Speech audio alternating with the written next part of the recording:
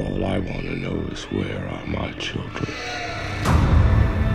Hello everyone, we're going to go ahead and step away from the usual format from our prior episodes, and we're going to go ahead and kick off the last page with Jesse, episode 11.5. So for those of you who haven't seen 2015's reboot of the Fantastic Four, this is a short breakdown and review of what you are not missing. You opened a door you don't know how to close. You don't know anything about what's coming. What is coming? Doom. A year and a half ago when I learned this movie was being made, I was completely opposed to a reboot while Fox still retained the character rights and with an assigned director whose last project didn't impress me. My concern was quickly set aside with a teaser trailer and full trailer earlier this year. The tone seemed very dark and the characters seemed well conceived.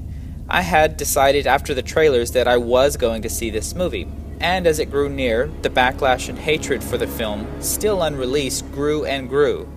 The boycott didn't just end with fans of the iconic first superhero team, it spread as far as its creators themselves.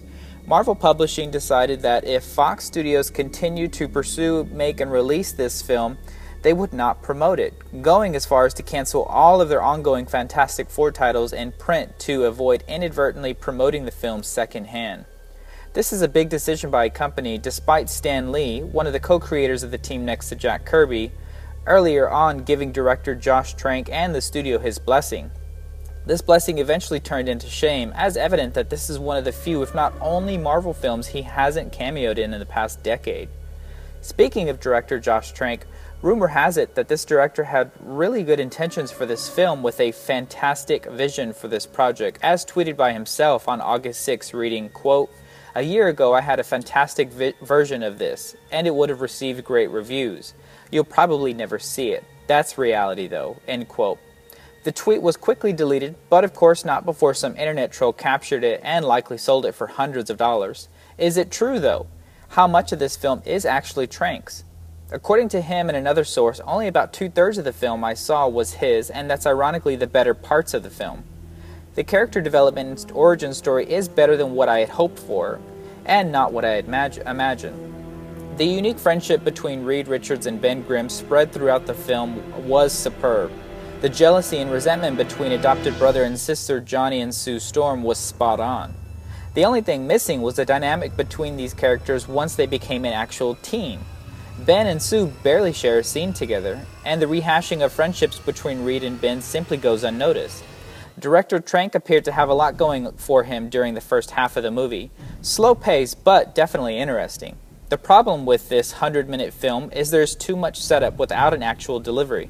This was phrased perfectly by the website The Wrap, exclaiming, quote, "So much time spent putting these pieces on the board that there's barely any time to play with them," end quote. And I couldn't have said it better myself. The last and only action sequence of the movie was so short-lived and underwhelming it would easily have served as a perfect time to take a quick restroom break, and had you done so, you would have missed what Fox attempted to make the most important part of the film and failed miserably. It is also rumored that Fox approached Josh Trank right before principal photography with drastic changes and requests to the film, including budget cuts. It is even said that the 3 massive action scenes Josh was promised by the studio were reduced to just 1, if you call it that. Of course, the studio denied this, and to go as far as to accuse director Trank as the problem, claiming he became erratic and isolated. Some rumors even surfaced apparently originating from the cast and crew members claiming he was violent and rampant. It's hard to believe that a second or third time director this young and new to the industry has developed such an ego big enough to give him the impression he can disrespect people on set and get away with it. But then again, I don't know the guy personally. I yet to see any of the cast members deny or confirm these rumors, so it is very possible the failure of the film and conflicts rumored to exist throughout the production of this film are in part due to his set antics. As for the characters in this film, as I mentioned, they started off great. The relationships really seemed to blossom during the first quarter of the film, and even after I watched it, I still continue to like who was casted for this film. If this film was an additional 40 minutes longer with an additional action sequence of them working together as opposed to against each other, this film could have been a solid 6 or 7 out of 10 for me personally. Trank did something that the comics nor the previous two films accomplished, which gave them not only an interesting origin story, but a logical explanation as to why the four members of this famous quartet have four different superpowers, despite all being affected by the same source. In this film, it was a sort of force field or power blast brought back from the negative zone or planet Zero. This was done in such a manner that it made sense, and to me will always feel like that's exactly how it should have been portrayed in the comic and in any other form where the Fantastic Four are described. These relationships quickly took a turn for the worst when the apparent studio stepped in and essentially took over creatively, cutting and splicing the scenes in an effort to just get the film out, where there was no consideration as to what had been built up for the last 45 minutes or so. I was also very much looking forward to the 3D version as promised in early advertisements of the film. It's been said that due to the amount of reshoots involved, the 3D format had to be scrapped due to budget constraints. Although the upcharge of almost $3 to see the movie in another dimension is not worth it at all when the only portion of the film worthy of this was lackluster at best. The reshoots are painfully obvious too, with the various scenes of actress Kate Mara as Sue Storm changing hair colors with the aid of a wig, sometimes in the very next frame, which is impossible and hard to write off as forgettable.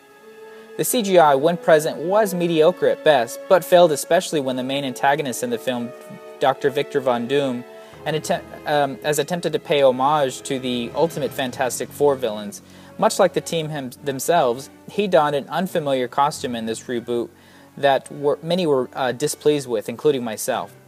The supposed explanation for this, much like the team's, is very logical, but is very elementary in the case of Dr. Doom, basically explaining he was enveloped by the negative zone while in his exploration suit, so it essentially melted and molded to him, giving him a very dark and mystical look, but unappealing and unpractical to say the least.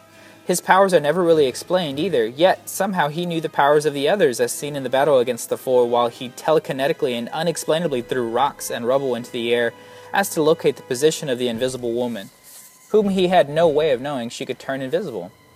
Most fans concerned with Dr. Doom was that instead of the powerful Latvian he was in the comics, he was dumbed down to a blogger and or a gamer, as most evident in the film.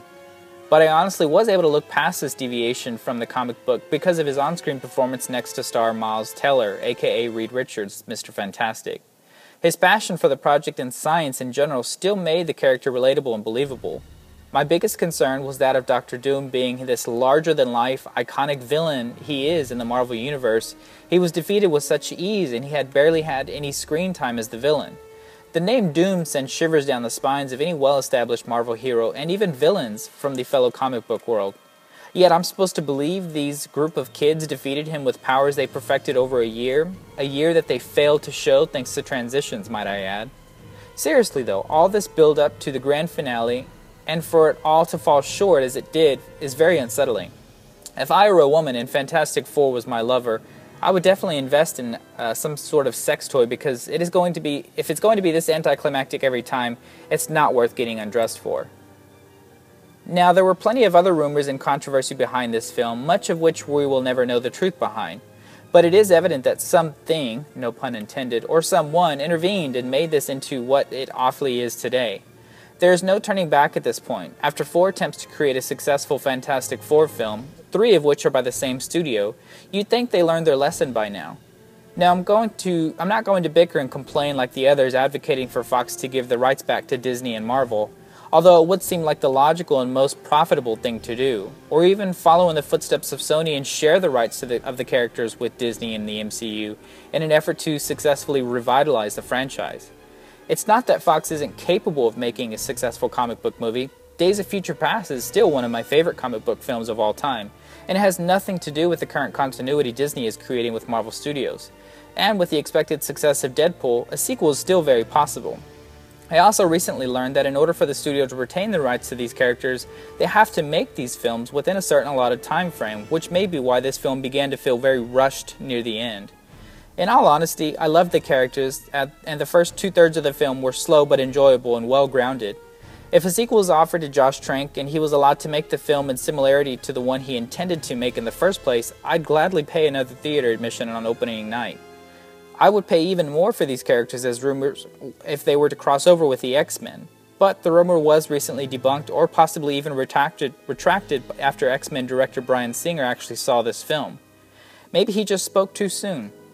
Regardless, I still suggest you see it if you haven't already, only so that you may decide for yourself.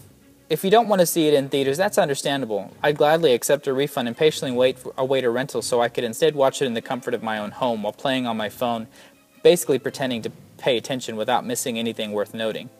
All in all, I'd rate this movie a 4.5 out of 10, strictly on its plot and character development. The trailer basically does a better job of exciting me and delivering me a better sequence of events than the last battle of the film. Which, might I add, there are plenty of scenes from the trailer that seems to be missing from the final cut of the film. It is very possible that the director's cut of the film will be released in due time and may be able to replace this awful taste in my mouth left over from this past weekend at the theaters.